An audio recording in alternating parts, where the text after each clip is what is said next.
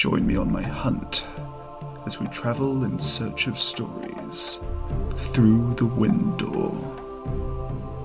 This journey has been long anticipated, and we are ready.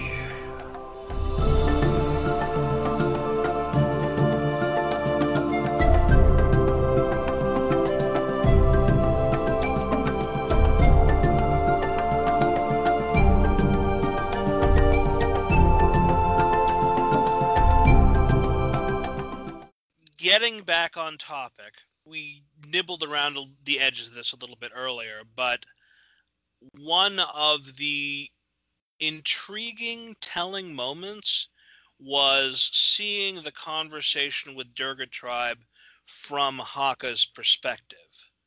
Because given everything that we talked about before in terms of how we felt about that whole conversation and that we discounted the brother and sister leaders, we didn't, even though the text said, hey, these are the twin chieftains of the tribe, it somehow completely escaped us that they were in fact chieftains because Hakka seemed to be running the show.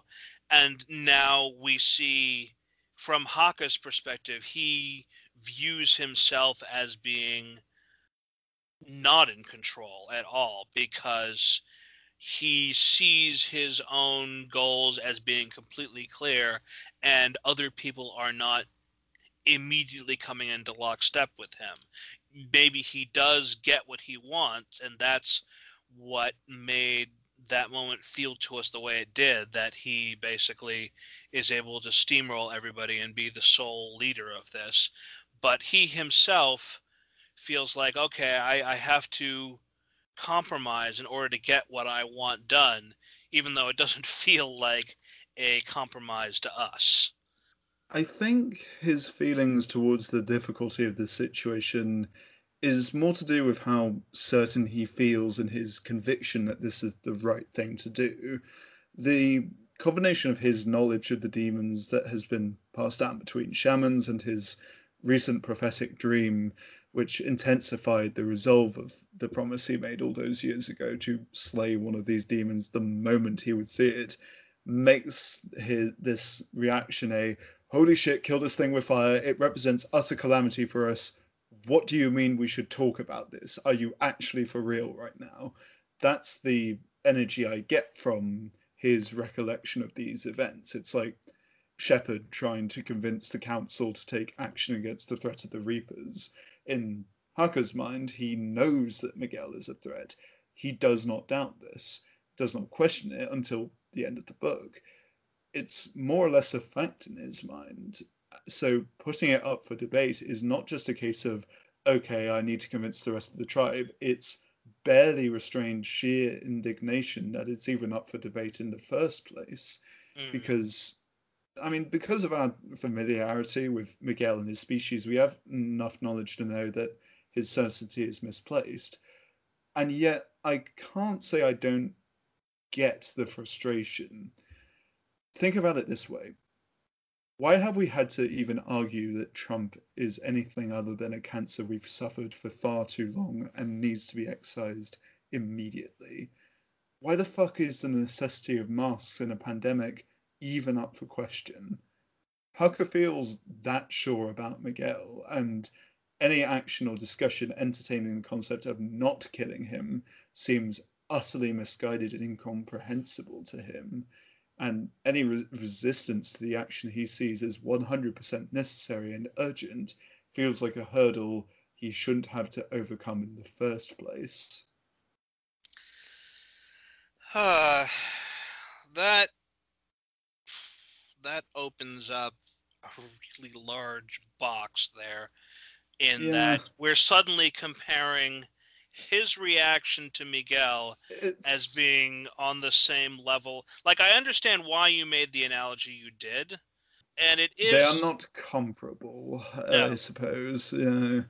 It's more that, like, I'm trying to understand where Hakka is coming from and think about how, for me, like, that kind of... I think that it helps me to understand why he feels as frustrated as he does, but it does not make his conclusions anywhere near as sort of applicable to what we are experiencing in this year, which at time of recording is very nearly over. It's so close. It's so close. You can almost taste it, yeah. These were our hopes back when this was recorded prior to January 20th.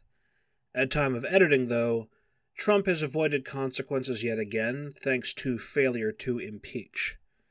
So while he may not be in power, he himself is unfortunately still a clear threat. I still argue that Haka's situation is not the same as ours, since we had plenty of evidence that Trump was going to be a problem before he was elected. Even though we didn't know how bad it would get, there was evidence that it could still get bad. Haka's evidence is far thinner, but his world is also much smaller, with fewer resources to call upon. But let us return to the discussion that we had back then for now.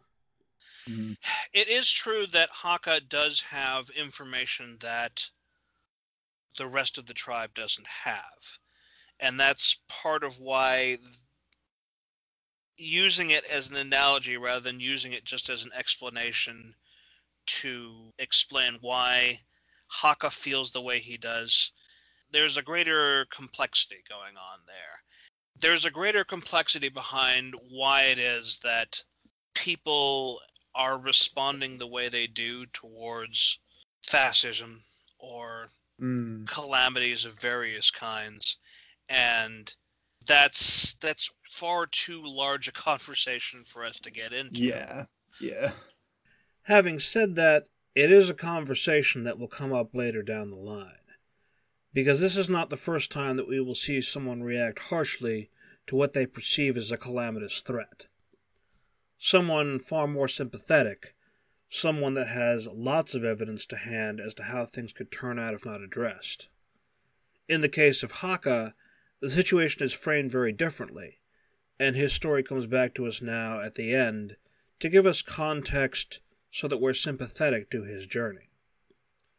For those of you that haven't read the other books of New Century, you'll have to imagine what it's like on the other foot, when we have a clear protagonist having these kinds of conflicts with other protagonists. Indeed, you already got a little taste of it back in Secret Rooms, where Annie encouraged Abigail towards empathy in regards to other humans, and Frank had to talk James down when the doctor claimed they might not be treating the Wendigo with empathy. So keep all of that in the back of your mind when we move on to Arlington and other future books. At the very least, the problem here is that Haka has come to these conclusions completely within his own mind. It's not a result of any kind of discourse with anybody else. He talked about this once with Brask a very long time ago, and then these stories about humanity are not shared with any other members of the tribe. So it's not something that where people can have reasoned debate about, okay, what do these things actually mean?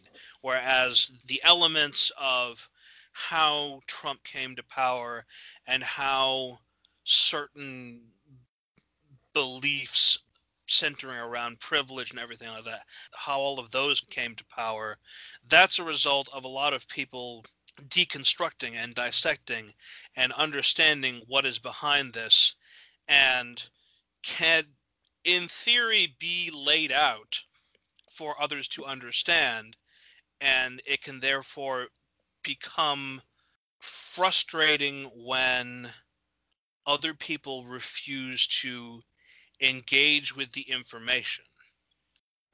That's the difference here, is that the tribe wants to engage with the information, and Haka isn't giving them enough information. He says, this is how that is. He doesn't try to explain how it is other than this is what the spirits want, and if you are good cats, then you should do what the spirits want. This is, to a certain extent, Haka making himself into judge, jury, and executioner. He's So, not judge, jury, and executioner. and I suspect, although I don't know, that because we have the understanding that some of this stuff is tied up in Haka's response to Hrao as much as the revelation of Miguel himself, Hmm. the tribe may sense some of that as well. Like, they know some of what is going on as a part of this community anyway. They understand that Haka and Hrao are not in a relationship anymore. She moved out to live by herself, and it very likely stems from the loss of Corral, even if they aren't necessarily able to have a conversation with their shaman and Hrao about this, because Hrao refuses to engage and Haka refuses to engage. But when they see Haka responding to all of this with such intensity, it may not be impossible for them to wonder, why is he going so hard on this? Is he not thinking clearly because Hrao is involved? Hmm. We can't necessarily know one way or the other if any of that is true, Hmm. but it is something that could be going on in their heads, and Haka himself may not be able to see that. He sees the purity in his own actions and doesn't necessarily consider how he might be coming off to other people. Yes. So there's that. That's now we have more context, and it doesn't lead on to the next topic precisely. But chronologically, at least, the next thing that happens is that Haka realizes that Hrao has absconded with Miguel. And he therefore needs to leave the tribe in order to ensure that Miguel is killed, which means that he has to leave someone in charge of the spiritual well-being of the tribe, which is why the next topic on the list is in fact Lirum, which is his student. And when I brought Lirum up as a subject, I was expressing confusion as to why Haka chose Lirum as his apprentice. Hmm. Uh, Unlike the stuff that happens between Haka and Brask, we don't see the ins and outs of how Haka is a teacher, though clearly he would teach from his perspective, which means with lessons colored by his biases. Hmm. But he's not challenged by Lirum in the same way that Haka challenged Brask. We see only the characterization that Lirum appears to be good at shamanic practices and magic, and has an even temper and calmness. And Haka seems to trust that in him. Maybe it dovetails with his idea of, that he picked two wives that would accept him for who he is and not challenge him. Therefore, because the room doesn't challenge him either, he decides, okay, that this is a good decision for who is going to be my replacement. But it doesn't seem clear that he has good rapport with his student, Hmm. especially when he admits to himself, I do not understand this cat. So why Yeah. pick him? Well, I think that Lirum and how Haka sees him could be best summed up as Haka sees Lirum as diligent enough that it just like he's dedicated, but he's dedicated enough, but like to the extent that he doesn't necessarily push hard enough that he ends up pushing against his teacher in the same way that Haka was so like into learning everything that he ended up kind of challenging his teacher so that he could almost obtain a deeper knowledge or see if he kind of understood it beyond what his teacher was telling him. To a certain extent, that's not what Haka wants, as we've said, that he, like, despite his initial feelings that Frau would make a good mate because she would challenge him, that didn't actually in practice seem to be something that worked for Haka. And so, on the one level, I don't think he would necessarily want that for a student, but at the same time, I don't think he develops a rapport because he doesn't have that same intensity that Haka has. Mm. But as for why he necessarily chooses him, here's my question.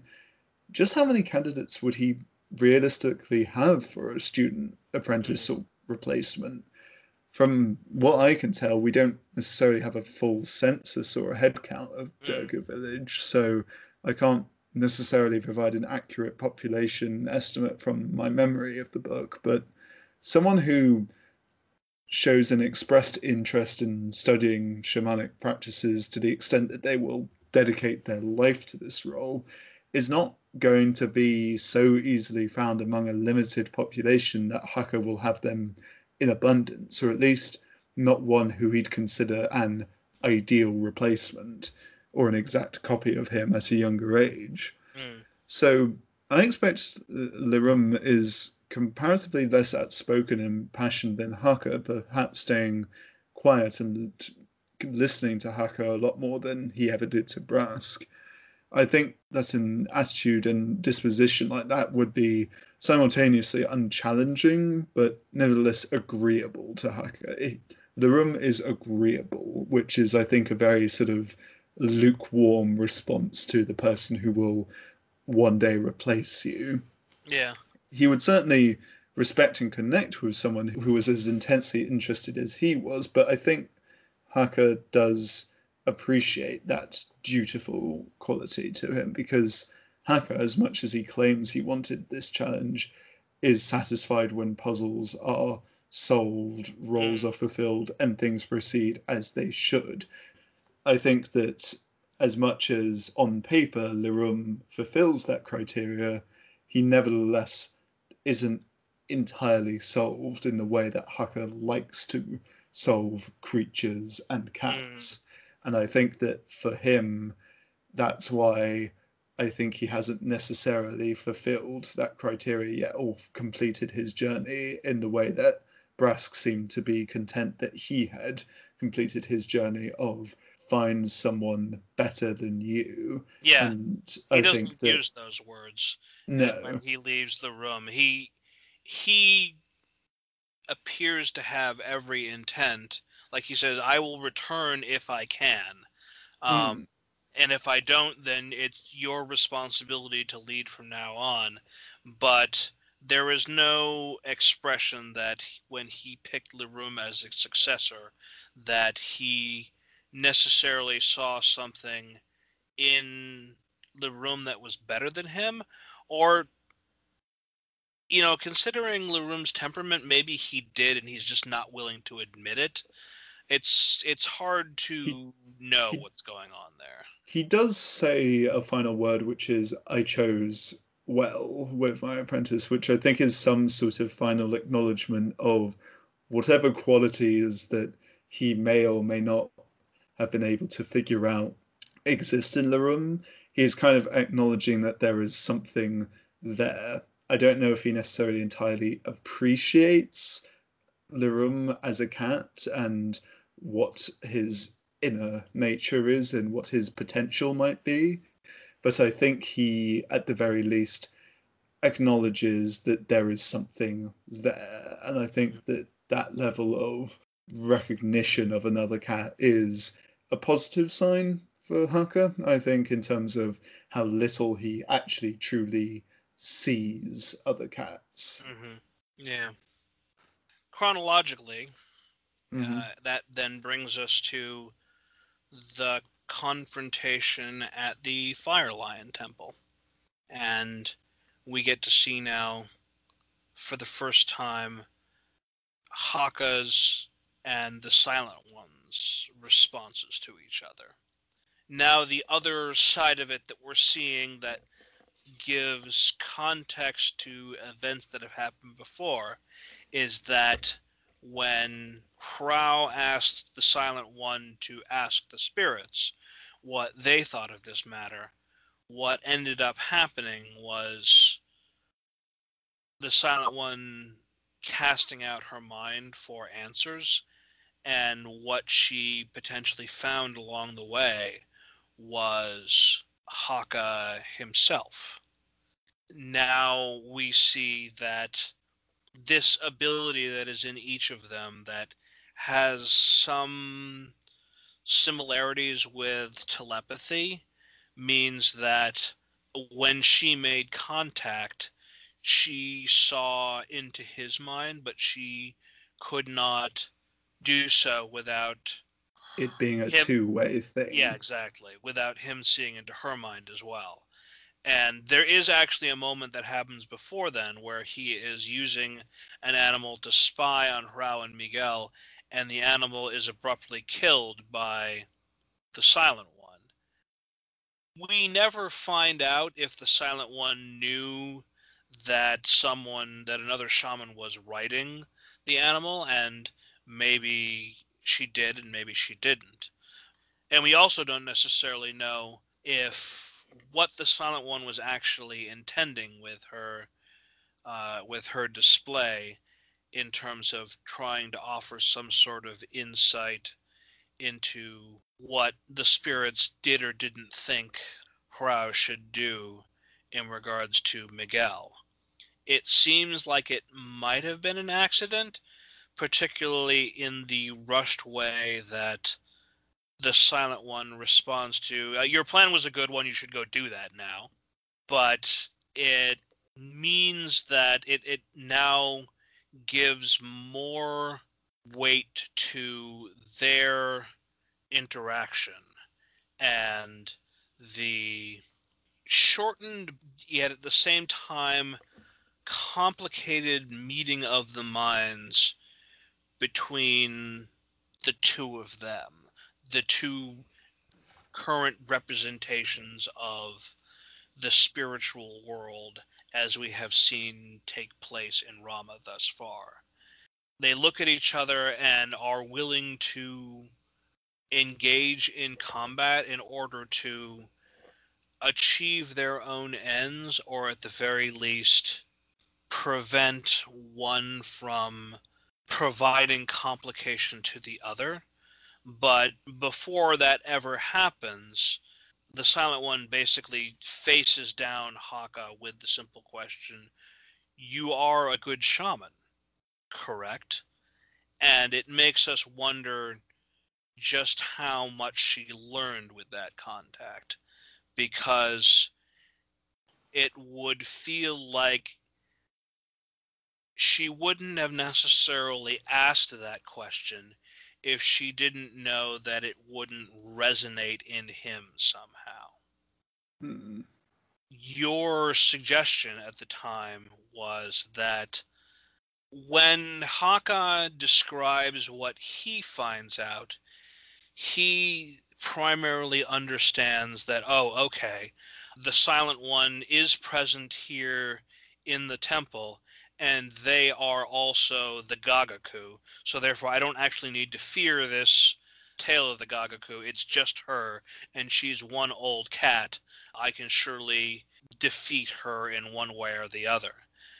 But your assertion as to why she seemed to get so much more from that contact was that she is better at listening, Hmm. and Haka is not good at listening. No.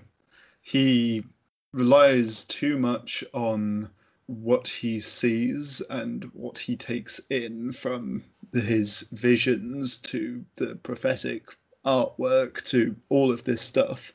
He takes it that what he sees is all the evidence he needs. And I think that hearing is much more about being a recipient of what is going on around you, whereas seeing is almost like he is actively establishing an interpretation of those around him, and the Silent One does not see. She has to listen. Oh, no. I got it completely wrong. That is the complete opposite of it. So apologies for that. That's it. Is that okay? So scrap that terrible interpretation just there. But that it is remarkable that she is as good at listening to others when she cannot hear, that she has developed this ability to actually kind of build up a profile of people just by interacting with them and not even necessarily getting the full picture. Haka has more of his senses to work with, and yet he is falling short. And Brask, the thing that I keep coming back to, is when he is literally beating it into him and saying, "You're not listening." That is his fundamental flaw, is that he is not listening to the world around him. Toby got a little jumbled in there, but I decided not to edit it out, and instead to try and clarify a little bit what he was trying to suggest. In very broad strokes, the act of seeing is taking in data from the world, and the brain coming up with an interpretation that explains that data.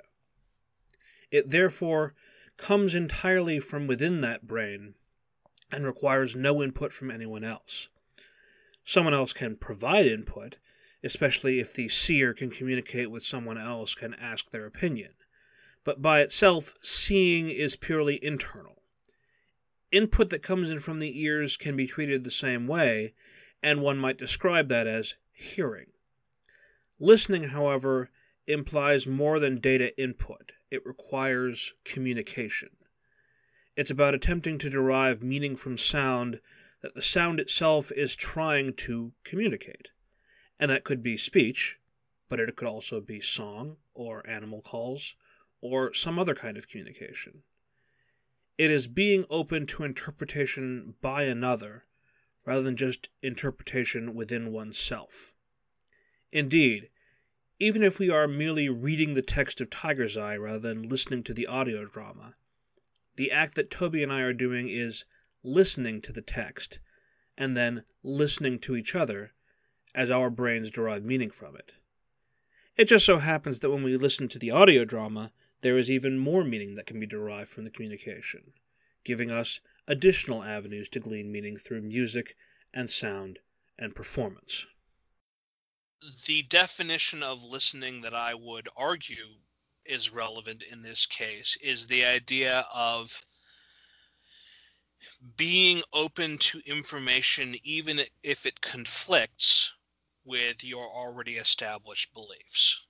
Yes. That's what listening means here, and that's what she is capable of, and that Haka right now is not. He is not letting new information into his head in such a way that he is willing to admit that he is wrong about something. Haka is not receptive. Mm-hmm. Yeah, that's a good word. That's a good word to use, receptive. It is only now during the editing process that certain other thoughts come to mind about why it is that the Silent One is so much better at listening than Haka. And it may well be that she learned how because she needed to. There is evidence that the other senses become stronger when you lose one of them, because you need to compensate for what you have lost. This is just one of the things that the brain does. But to a hunter-gatherer society, one would ask why the Silent One would leave the safety of the group without such an important sense as hearing. I would suggest that something beyond her physical senses has risen to replace it. The same extrasensory power that allows Haka to control the minds of animals, and allows her mind to make contact with his. She still needs to hunt to survive, and I suspect that she may use her mental powers to replace her inability to hear with her ears. Having said that, it makes one wonder just how much information is she able to get with this power? Did she in fact know that the animal was being ridden by Haka, and that's why she killed it? Did she already know much of what was in Hrao's mind, and that was why the Silent One let her and Miguel approach?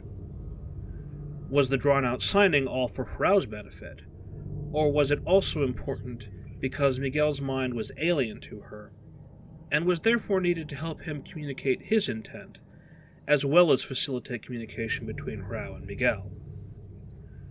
And now that I've thrown all that at you, let me further bake your noodle. We don't know all the abilities that the Silent One can lay claim to, aside from this extrasensory perception. But if we assume that she only has that one, then her communion with the spirits was always her intention to seek and find Haka's mind. Because both of them are trained, he could feel her contact. That was unavoidable. But it was needful for her to understand what drove Haka, and was therefore worth whatever insight she lost to him. Maybe she could even control what he got. Maybe her urgency in regards to getting Hriao out of there was all staged. She wanted Hriao and Miguel to leave, specifically to draw Haka in and have a conversation. Use the knowledge that she gained to pierce through his assumptions and try to get him to consider he was in the wrong. That he was being motivated by something other than duty to the tribe. Because he would know that she had seen into his mind, that she knew him, his doubts, his anger, his fear. He would not be able to perform for her as easily as he did for Durga tribe. If the Silent One is that powerful, it could even explain why she lives alone. That maybe like it is for some telepaths, it's hard to shut out the minds of others around her, and therefore living near non-sapient beings is easier. This is all supposition, mind, but it would not be above consideration, especially when one takes into account how much we know our creators love the X-Men. This brings us to the final moments of Chapter 23. When you first listened to this, I don't remember now, were you listening to it as it first came out, or were you taking it, were you binging it? I was binging it. I was going through the series around the point that Princess Thieves was releasing episodically, so okay. At this point it existed as a complete audiobook. But at that point, I really was not sure what how that situation had resolved. I genuinely thought that it was possible that it was now being revealed to the reader that the Silent One had in fact been killed, and that Haka had maybe gone much further down this dark path than we perhaps were aware of. Yeah. That final line, I look back upon this moment now with shame, is very so open to... Yeah, exactly. And I have to imagine that when it was first released to patrons, or put out on the weekly or however frequently he was putting it out on the New Century podcast feed, that having to sit with that as a potential outcome cliffhanger. Yeah. That, one can't help but wonder, did the two of them come to physical conflict? And as the next chapter follows up on, it's never referred to. So we don't know until the end that, in fact, the two of them did not come to physical conflict. The Silent One did, in fact, do what she said she would in her final interchange with Hriao, which is go to Durga tribe in order to provide whatever further wisdom or assistance she could in the absence of Haka and everything like that. And that's what lends weight to the resolution of Haka's story, but we'll get to that eventually.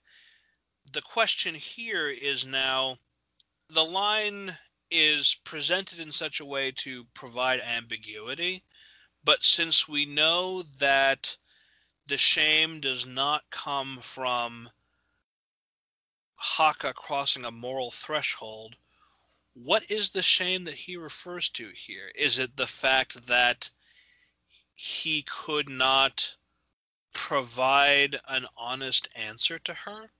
Because it would seem to hinge around the question she asks him. Hmm. I think that might be it. I think that, if we were being unfavorable to Haka, it could be that the fact that he did not kill her when she stood in his way, he felt shame because he showed a weakness of resolve. But I'm not sure I buy that, or I'm convinced of that interpretation. I think that it's more likely that Haka was a lot more shaken by her question than he expresses to the reader, because, as you say, I don't know if he provides an answer to her or is capable of providing an answer to himself. Is he a good shaman? Because as he has gotten older, that question has been harder to answer. When he was just a cub sharing stories with passion and accuracy, that was an easy thing to answer, that he was a good storyteller. But he's had a lifetime of experience, and now he has to ask himself if he really can answer that question. I think that looking within was the first step to him making that realization he reaches at the very end of the book. That realization he eventually reaches is a positive step, but it is also steeped in so much regret at the cat he has been and shame for how he has behaved and treated others. So I think I interpret the shame he feels when he looks back at this moment with the Silent One as a combination of regretting the momentary drop in his resolve to continue his mission and a more uncertain shame he doesn't quite understand yet himself, which is a prelude to what he experiences at the end of the book. Mm. I think that this is probably a good place for us to end I for was today. about to say the same. This was a good session. This was a great session. Here is the place where our original second Skype conversation ended, which means in order to round out this episode, I am stitching in part of the final Skype conversation so that we get some smaller episodes that are easier to manage overall. So enjoy this brief interlude as I take us into our thoughts on the events of Chapter 24 in the novel.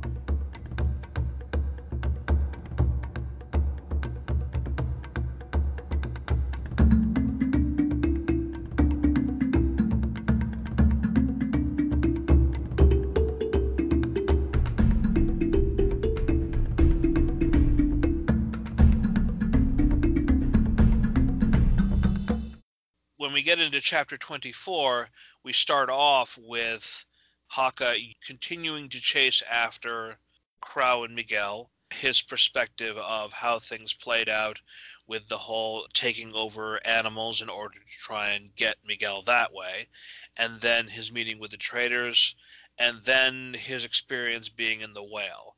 It all just sort of comes fast and furious because we don't need to cover every little bit of what's happened.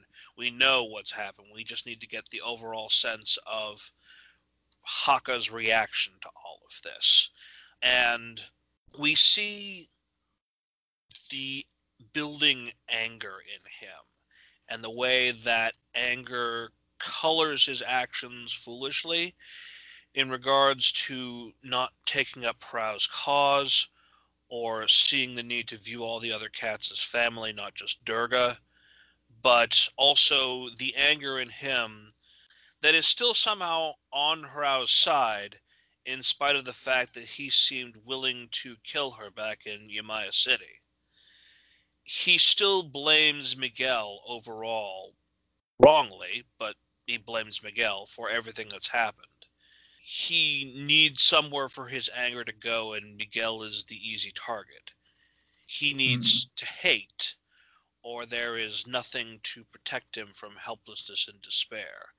Haka uses his anger to shield all else from him, even reason, much the way that Crow used her hunting duty to protect her own mind from the feelings of guilt and shame. And in a way, that's when I was writing all of this down, it seemed to me a natural parallel.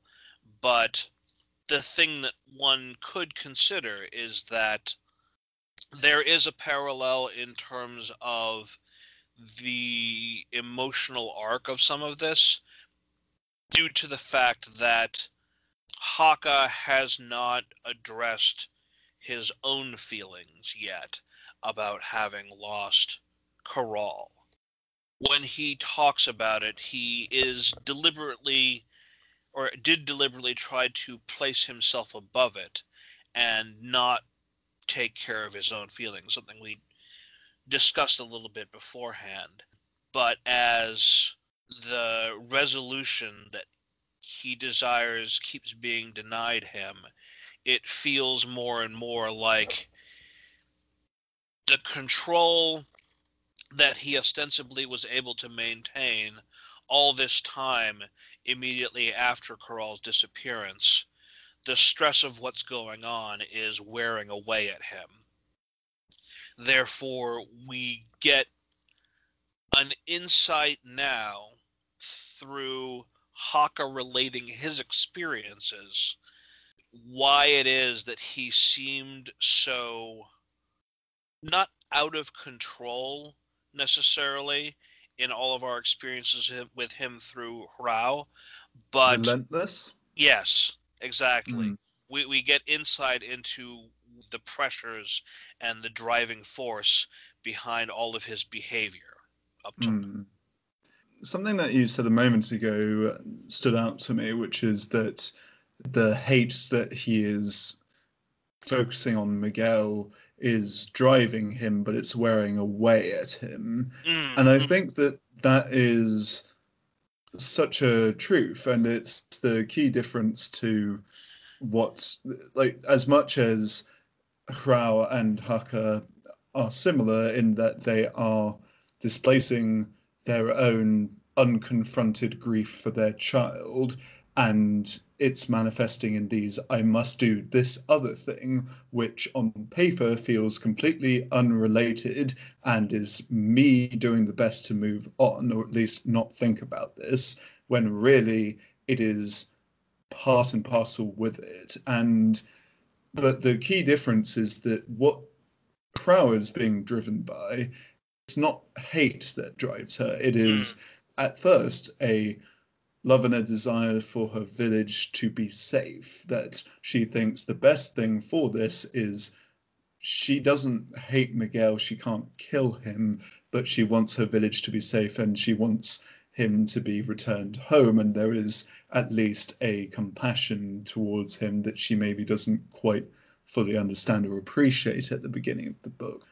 All of that is a positive force, and that just grows and develops until it becomes a genuine and acknowledged love for Miguel that wants the best for him. Mm-hmm. And for Haka, what's driving him is hate. That is what is fueling everything he does.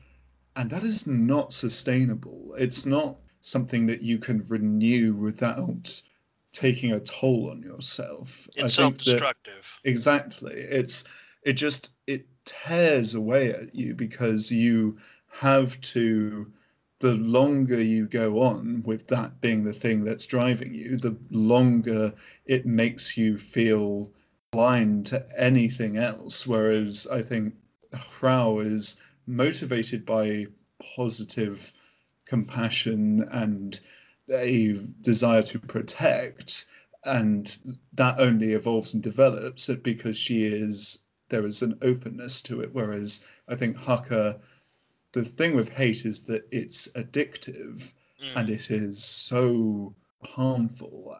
I think that Miguel is where he displaces his own frustrations at his past mistakes and the things he can't control. His anger has brought him this far, so he has to hold on to it because Miguel is the destination. It's that hate, you rely on it, but you also desperately want to be rid of it. And so you think that the only way to combat that, to get rid of it, the antidote is to see it through when that's not at all what it is. He thinks that Miguel is the destination and the point of his journey that has essentially become his spirit walk. The funny thing is, in a sense, he's right. Miguel is where he fulfills his journey and undergoes a positive change, but it's not in the way that he anticipates. Yeah. People will Mm. have read the chapters by now, so they know what we're talking about, but it's Mm. important that we address That we that stay in the particular moment. moment. Yeah, Yeah, exactly. And we address that moment when we come to it. I would add a couple of things to what you just said. First of please all, do. that hate is easy to a certain Mm. extent. It's part of the reason why we have the whole light side, dark side motif whenever we're discussing things like Star Star Wars. Wars. Well, Star Wars is the obvious thing to go to, but because it's also a place where a lot of those tropes and emotional ideas are used the heaviest. I'm not going to follow that through line particularly because like it has its own issues with it, everything like that. The thing that I want to focus on is that in Haka's case, what has built up inside him, as you were saying a moment ago, he needs to exhale. Mm. Everything has been sort of building up in him for a very long time. I wouldn't say necessarily since he took on the demands and pressure of being the shaman and having to figure out all of that himself. Although I do have, I think, a greater appreciation now for some of the internal struggles that he may have had as a result of that, thanks to listening to Spencer talk a little bit about what he thought when he was trying to inhabit Haka's brain space, that he himself didn't necessarily feel like he was ready, even if he tried to convince himself that he was. But it's definitely, at the very least, been building up since the loss of Corral, and as he finds himself unable to bring any kind of meaningful resolution to Hrao, he at the very least manages to convince her to continue on. But he doesn't come to a resolution with his feelings about all of this. And then he has the prophetic dream, and then the presence of Miguel is just sort of like this now enormous boulder that he has to carry. And his immediate response is to, like, we need to get rid of it now. This is a threat, but the longer it weighs on him and the more it gets tangled up with his unresolved feelings regarding Hrao, he needs the energy to come from somewhere in order to be able to deal with this. He needs to eventually lay this burden down. But because the issue with Miguel can't be resolved to his satisfaction, then that is part of why he is beginning to lose control of his emotions, I think. You know, just like with the experience of the audience while we're watching all of this stuff going on, about how there are dramatic peaks and then it needs to settle back down into quieter moments in order for us to take in everything that's going on rather than being kept at a high level of excitement and tension and fear and anticipation and everything like that. Haka is being burned out, I think, a little bit by all of this.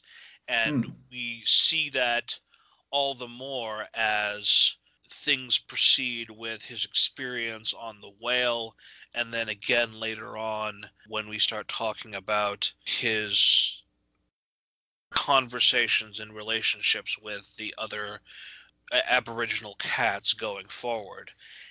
He is finding it difficult to muster up the ability to care about anything except for this one path that he set himself upon. Mm. On top of that, I would go back and argue that in terms of, like, we've already discussed some of this in great detail, but Hurao's experience with how she begins her story is, yes, there are elements of compassion there, but it's also that the presence of Miguel has sort of woken herself back up a little bit and reminded her who she is. These are all, to her, muscles that she hasn't exercised in a very long time.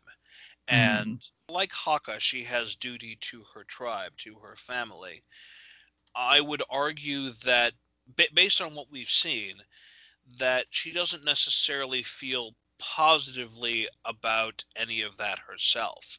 She is sort of more in a neutral place when the story begins, and she's doing it out of a sense of responsibility, but not necessarily out of a feeling of she is happy that she is doing something for her tribe.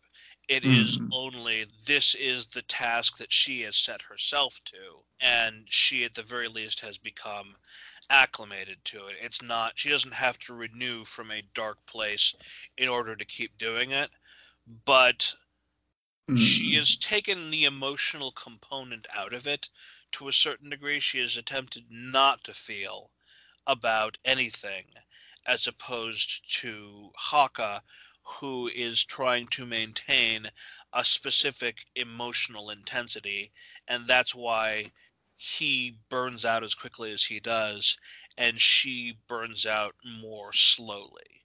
She is putting physical energy into what she does, but she is not burning the same amount of emotional intensity until Miguel starts entering the picture. But in that case, Haka is still alone, and he doesn't have anyone present that can help him with the emotional labor of dealing with what is going on. Hurao has Miguel, and even as events cause stress on the two of them, they are able to look out for each other emotionally in ways. And as the story proceeds, Hurao uses what she relearned from Miguel and is further able to work on some of the emotional labor with Dr. Shira, or with Opalai, or with Chieftain Shala. She manages connections and is able to talk with them in order to figure out the emotional work of everything that's going on in there, and Haka still has no one. Put a little more simply, Hurao had a reason to keep going despite her despair, but it did not nourish her. Miguel nourished her in a way that had not happened since Corral, and she was able to build on that to cultivate even more renewable resources in relationships with others.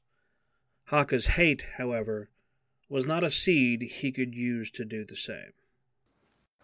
Yeah, I think that when you were talking about how Hrao is in a neutral space as opposed to necessarily a positive space, where it made me think of how if we're looking at this scale of a sort of abstract negativity, neutrality, and positivity, then the person who kind of occupies the positivity there, to me, feels like it might be Miguel. And the thing with all three of these people is that they aren't entirely what they embody on that scale. All of them are capable of understanding and experiencing moments away from it, and not just in big character development moments. Haka, even at his most antagonistic, is compassionate at times. Like, he holds off when Hrao holds the spears to her throat. He is talking with Hrao and is even voicing his intentions or his hopes that she will be happy. No one ever wholly occupies one space. The problem is that they struggle to move.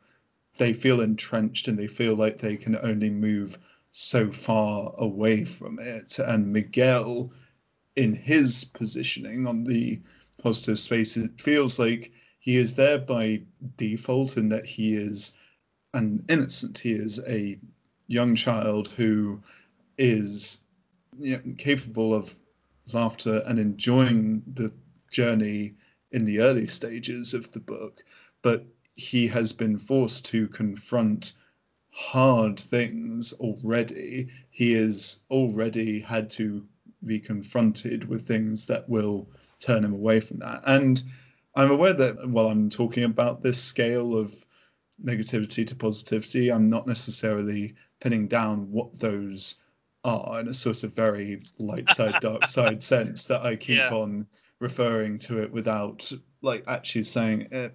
If I could articulate it, I would say that it is a willingness. Here's the thing: as soon as I try to pin it down, I feel like the terms don't necessarily apply wholly. But I will start by saying that it's a willingness to look towards and communicate with others, with Haka being completely away from it and that feeding his negative impulses. Frau neither begrudging other people's opinions nor seeking them out, and therefore being in this neutral space. And Miguel, he's constantly reaching out to people.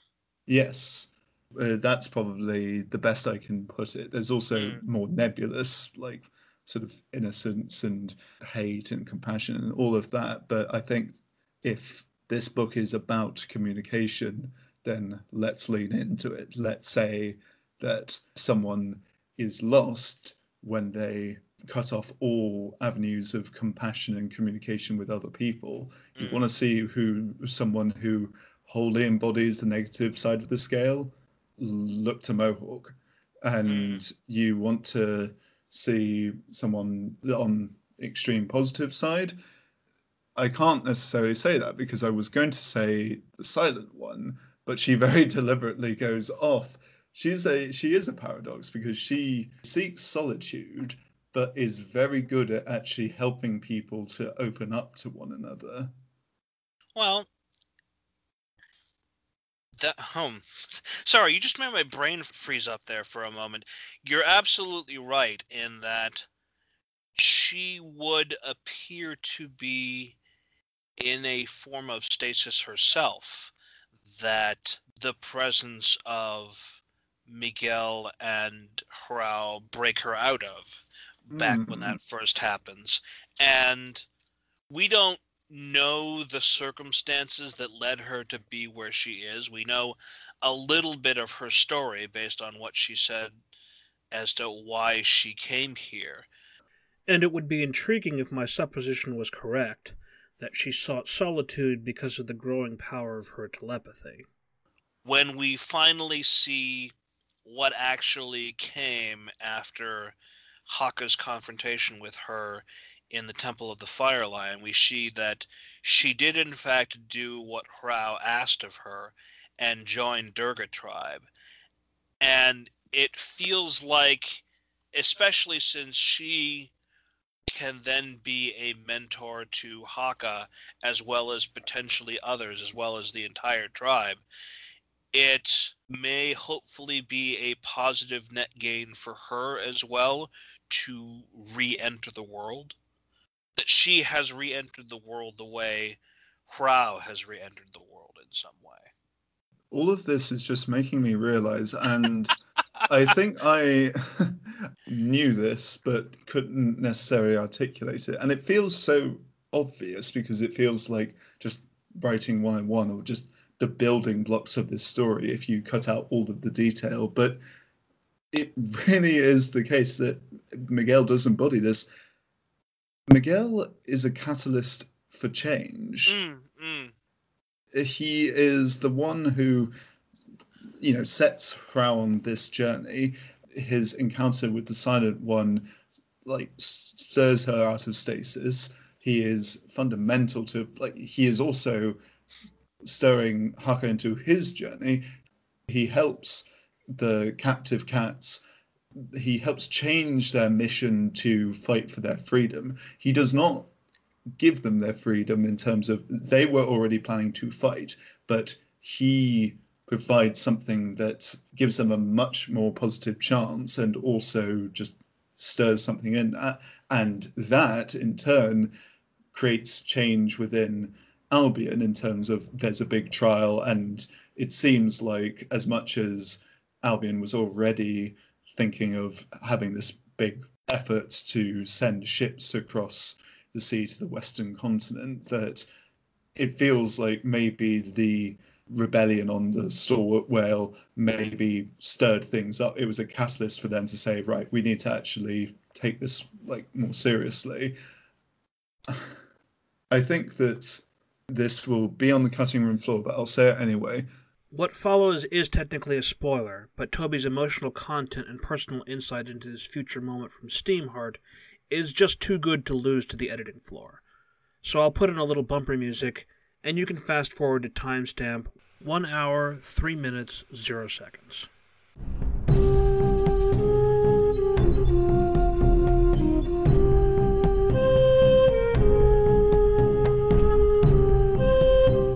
What's I think makes me realize how much of a scumbag Miguel's father is that when we actually see him in Steamheart, despite the fact that he's taken on a new family, he has not changed.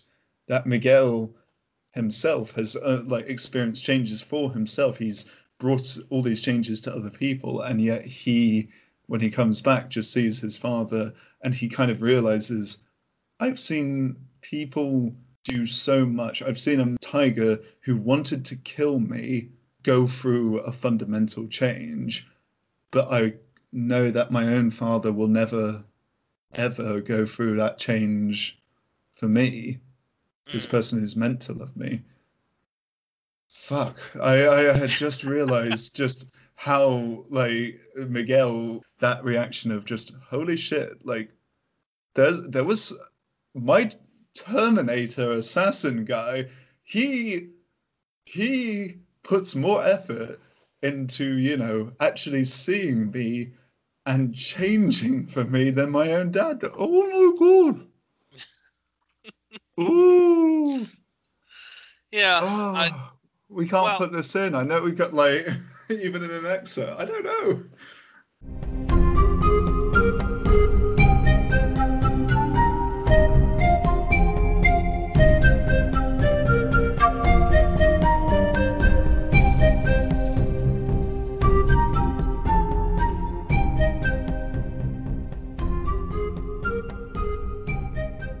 Well, it's going to be a long way off before we can actually talk about Steamheart. But by the same token, I would add that, we didn't necessarily know what was going to happen in terms of Miguel meeting with Francisco after the events of Tiger's Eye. I don't think we ever expect much from Francisco as far as any of that is concerned. Miguel may not have understood it himself when he set about doing it, but the book that we are reading establishes that he plans to go back to confront his father, but I don't necessarily think that he expects something that a change will come about in his father as a result. He wants to go back and do it for himself. And as it turns out, he doesn't have to choose aloneness after that, because in this story, Harao chooses to go with him and be with him now in this different place, away from everything that she has known, but with the child she has chosen to accept as her own and begin to make a new family with and everything like that. But even if that hadn't happened, I feel certain that Miguel would have found the strength to still walk away from Francisco and do the thing that he talks about setting off to do rejoining the RSA and living up to the promises that he made, even if they were made not in the best faith by Francisco, rather than to any true end or anything like that. He Yeah. needs a purpose, and he needs to be himself aggressively. So that's the thing that he focuses on. And it just so happens that it manages to dovetail very well with the events of all of the other main characters in Steamheart. But we should probably stop talking about that, because Yep. this is now going to be a little nugget that I may end up sending to Alex or saving for some other point later on. But as you say, really can't be a part of this particular story. Anyway, going back to Tigers there.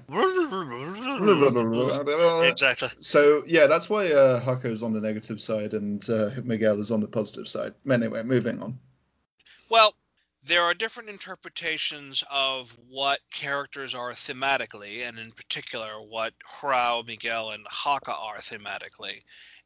And again, as you point out, the themes being present are not the be-all, end-all to what they are. It's just a method by which to understand their story representation better, but they are more complicated than that, Yeah, because they are the full people in their own right. yeah, any readings like this should not be that these characters are this thing only. It's more like this is one lens of many through which Uh, these characters can be seen. the one other thing that occurred to me when you were talking about Miguel being a force of change for everybody is that, yes, so many things were now set into motion that wouldn't have happened had the wind door not opened up to begin with, and had Miguel not fallen through it. There was a fascinating thematic story arc that happened, I want to say, about a decade ago, where John Michael Straczynski of Babylon 5 fame, as well as many, many other things that he's touched along the way, was responsible for writing Spider-Man. And one of the things that he wanted to include was the idea that there was an intersection between the quote-unquote science of the irradiated spider that bit Peter Parker and gave him his powers, but also of totemic myth. That Spider-Man could be related to the idea of the totemic trickster spider like Anansi. And that was a fairly interesting read, which actually makes a great deal of sense in terms of the fact that he is heroic, but he is a quippy heroic person that is unpredictable and often is able to defeat his opponents not necessarily through sheer strength of power, but through being able to behave unpredictably and think outside the box. He's basically a more compassionate, positive version of Deadpool, who has always been sort of more on the anti-hero spectrum rather than on the pure compassionate. Deadpool has his own issues with being compassionate and everything like that, and there's different ways that you can read him. Hmm. But I was thinking about it from the perspective of Miguel just being his pure self, and how that sets things in motion by being true to who he is, and the fact that he eventually dons a mask himself. I wasn't prepared to look at the idea of the mongoose from a mythological perspective. I'm going to have to go back in now and actually think about some of that. But the Wrap up idea, episode material. just so suddenly think about the idea of Miguel Alejandro Delgado, the mongoose boy, night Mongoose monkey. lad. Yeah, exactly. Yes, night Um, monkey.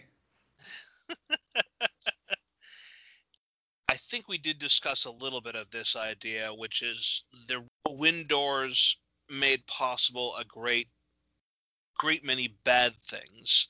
the presence of the Wendigo and how that really scuttled things in terms of various civilizations and everything like that, and brought, as we will find out, a variety of different things on the other side of the pond in England and everything like that. But the Windor bringing Miguel into Rama is in some ways an unparalleled good. At least we would certainly hope so, based on the fact that, yes, bad things happened along the way, but it interrupted Hrao and Haka from their various paths.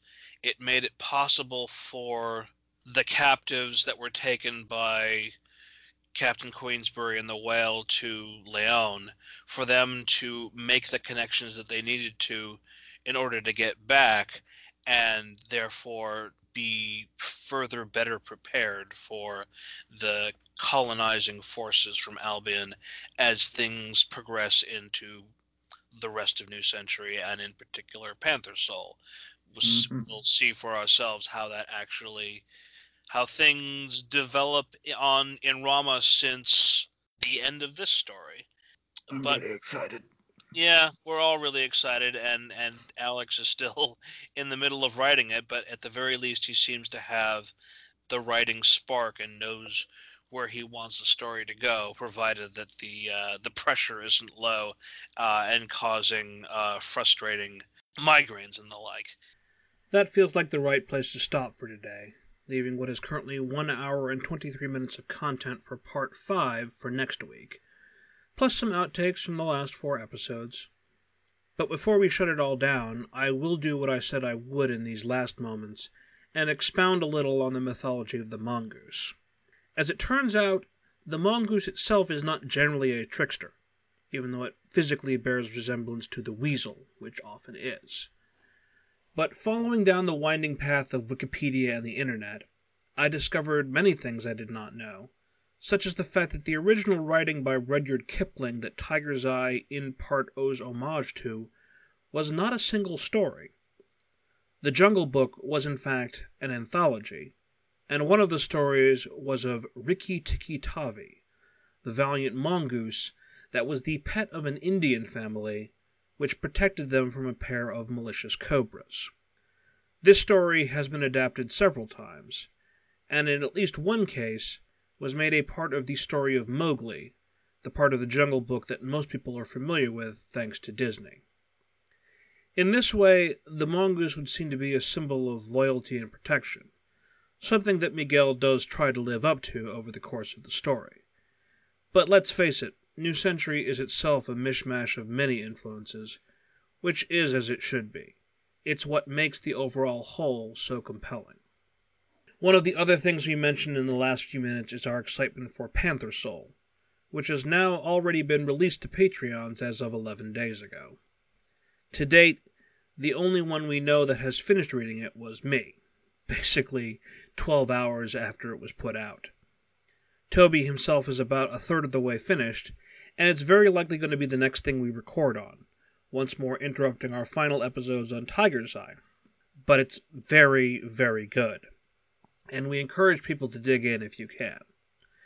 Right now, both Stone Spring Maidens and Panther Soul are only available to $10 patrons, as Alex wants a chance to tweak them a little further as a part of the process of adapting them to audio drama, before they are sent to Amazon and are basically unchangeable.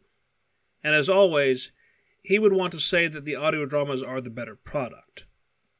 But if you can't wait to hear how the story of New Century proceeds, you can do so for only a little money, and then you'll also get to hear our raw, unfiltered ideas on these newest 2 books.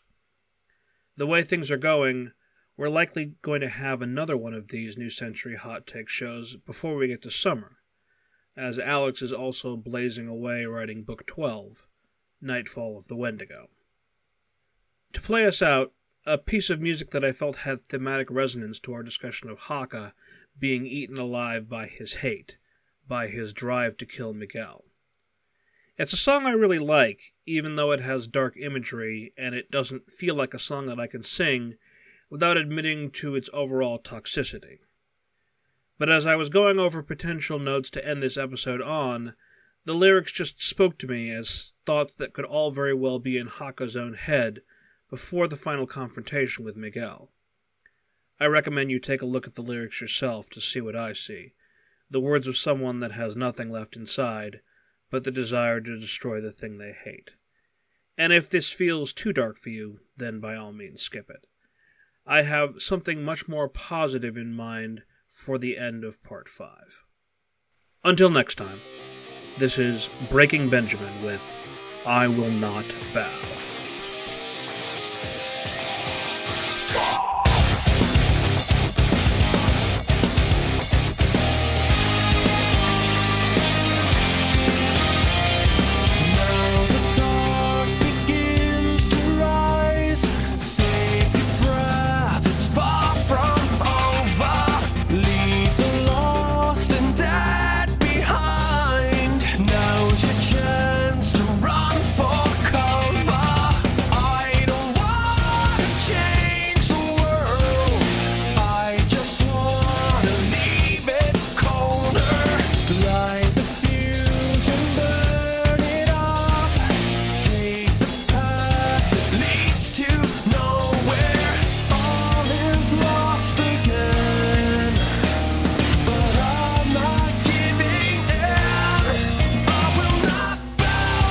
I will not